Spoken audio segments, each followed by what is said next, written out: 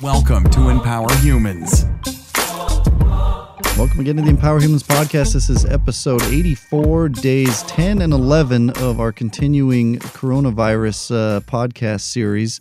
This is supposed to be daily. I wanted to kind of reset and go back to starting at the kind of about midnight when these podcast episodes release. So it's kind of been a day and a half since the last one. So this is going to be days 10 and 11 in one podcast. So it's a magical combo here. But we're going to talk about a serious topic here today, of course, with this coronavirus situation. Before we get into everything today, I want to remind you, as always, you are absolutely priceless and you are never alone. What do we mean by that when we say you are priceless? Well, it's part of the reason we're all doing all this social distancing and stuff. Each and every individual in this world matters. We don't all always treat each other that way or think of each other in those terms, but it's a fact. We're all irreplaceable. We're all one of a kind. Even if you're an identical twin or triplet or something like that, you're still one of a kind as an individual. I've known some of these people who are identical. I'm not one of them. But you are absolutely priceless. The riches are found in you. Let's not put our hearts and all the stuff in the world around us. Now more than ever is maybe an easier time to maybe forcibly disconnect from some things that may have been more important to us in the past that are fleeting, meaningless things in the end. We're going to talk more about everything with this virus situation and stuff. As always, I kind of want to talk up front about some of the developing numbers here.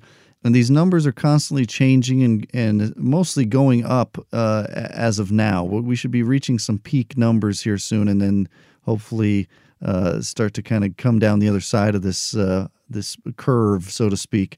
But as it stands now, over 722,000 confirmed cases in the world of the coronavirus, 33,983, so almost 34,000 deaths from that, and 151,793 have recovered, so those are good numbers as well. Keep in mind, 97,000 of these cases plus have been confirmed in Italy, and over 10,000, almost 11,000 of these deaths so far have occurred in Italy, which is over 10%, oddly enough. Most of the general consensus throughout the rest of the world is about 3 to 4% as a mortality rate here, and there's been some comparisons start to come up between the swine flu epidemic and politicizing all that about President Obama and President Trump and this and that. And I don't want to get into that whole debate, but I do want to get into the numbers related to that. There were about 60 million people infected with the swine flu in the United States alone back in 2009, I believe. And what that amounted to ultimately is just over 12,000 deaths also out of the United States. Now, comparatively speaking, we talk about these numbers, 3 to 4% being the general number throughout the world, over 10% in Italy. Now, if we had 60 million people infected with the coronavirus, think about this. If you do the math, and I'm kind of a numbers guy, 1% of that would be 600,000. 3% would be 1.8 million.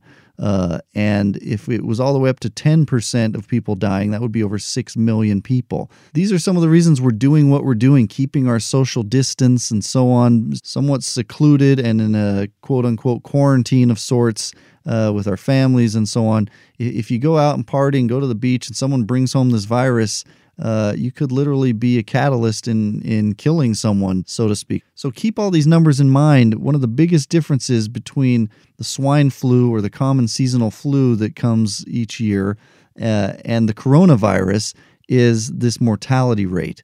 Okay, so we can talk about this many thousands and this many millions of this and that, but when it gets down to percentages, that's what we're talking about. If 60 million people got the coronavirus, these are the numbers that we'd be looking at.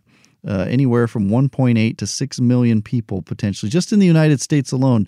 So while all of this is not pleasant and sucks, for lack of a better word, for everybody on a whole bunch of levels, economically and schooling and so many different things, to maybe, I heard today that there's a projection in the United States alone of maybe we'll reach a place of 200,000 deaths from this pandemic at the moment, which is, of course, a huge number.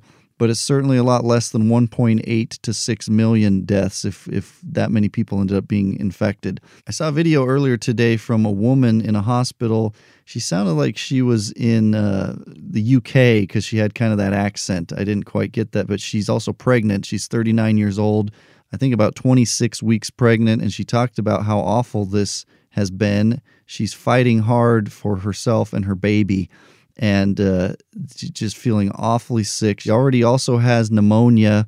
This is something that is affecting all ages. Yes, we're seeing numbers of people of older ages dying, and we don't quite know all the exact statistics. Again, I'm a numbers guy, percentages and so on. We don't know all that. But I feel for this woman. I feel for anyone and everyone directly affected by this. I found out on Facebook that a close Facebook friend also contracted the virus and explained some of what that meant as well and what was experienced with all of that. And it does not sound pleasant at all.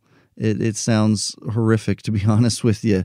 The lack of energy and being out of breath and the potential pneumonia and all the other things that go along with this. So we do need to take this seriously, my friends. Sometimes I'm lighthearted. Sometimes we talk about other success principles and stuff. But right now, this is kind of the name of the game and how this is affecting everyone's lives. And it could kind of change the course of how we do things moving forward after this in life in general. I listened to our friend Adam Carolla, who's a big podcaster out there, talking about how, a lot of times he brings people into his studio. I think it's in Glendale in Los Angeles area. And they have to come from, Pacific Palisades or crosstown through LA traffic, drive an hour and a half, 2 hours to get over there. And he's realizing, because they're doing their podcast from home and kind of just conferencing everybody in. And I'm doing some things with Zoom and stuff. And he's saying, why can't we do more things like this now as a society? Why can't we have people in schooling from maybe the rough area of town in a good school? Not that there's not good schools in the rough area of town, but traditionally and stereotypically there aren't, where these kids, back in the day, they would bus in kids from South Central LA to this or that other school, and they'd have to sit for 45 minutes to maybe an hour and a half on a bus, again in LA traffic. So all these things are things to consider. People who do public speaking for a living, many of them are doing them as online seminars, webinars, and so on now. And there's a convenience factor there, and all the information can all still be conveyed. There is something to be said for convening in a group, with situations like that or church settings. But I'm just kind of thinking out loud here and kind of regurgitating in my own words some of these things and some of my own thought processes as we move forward with this evolving situation. Now, I do want to point out, among those 10,000, almost 11,000 dead in Italy so far, 51 doctors. 51 doctors. That's not a very huge portion of 10,000 people necessarily, but presumably these are people on the front lines who became infected by treating patients. We need to give gold medals in some form or fashion. I wish we could just shout upon the rooftops, thank you, thank you, thank you to these first responders in any line of work, whether it's EMT and police and fire, or the people in the front lines in the hospitals, the doctors and nurses and other staff, janitorial people, all these people on the front lines in whatever capacity they work.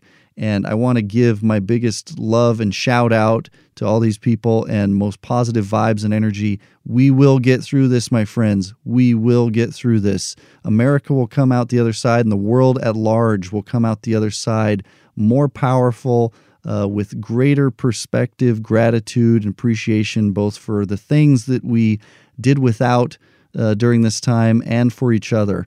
And I know we will get through this, my friends. I believe in you. I'm grateful for you. I want to leave you with these challenges as always. Study, keep studying, stimulate your mind, bring something positive that uplifts you each and every day. And if you have children home from school, do the same for and with them. I have my kids on a kind of a daily quota of homework and some exercise and things, and it's not all day. I wish it could be, and I just don't have time for that too because I'm working from home to a large extent as well. But study, stimulate the mind, and let's foster that with our loved ones and spend time with them as well. I'm hearing good things from people, though, overall with this whole thing going on, that it's giving them time, positive time and interaction with family that they weren't having. And so overall, even though people are joking about people fighting and divorces and stuff, time will tell. But from what I'm hearing and seeing from various sources is that overall, it's been a good thing for everybody. Also, our other challenges, make great moments with our loved ones also. We're talking about stimulating our mind and studying, and that can all kind of be tied together. Make great moments. We talk about what all those things mean to a big extent. Also, that is serving each other, loving each other as a verb, action items, surprise each other. I just got my boys some LED color changing remote control lights, and it's kind of like a light strip. My youngest son wanted to put it around kind of the edge top of his bed. He likes to sleep on this top bunk of a bunk bed he has in his bedroom. And so we did that, and he's happy as heck. Sometimes he gets scared at night. He's still at that age. He's 8 years old. Sorry if you're embarrassed now or in the future if you listen to this, son. But and my other son got them as well, and he put them up along kind of the edge next to the ceiling where the wall meets the ceiling. And they're ecstatic over little things like that. And that's just something I went out on a limb and did for my boys. And they're the ones who brought it to me. And I said, sure, let's go ahead and do that.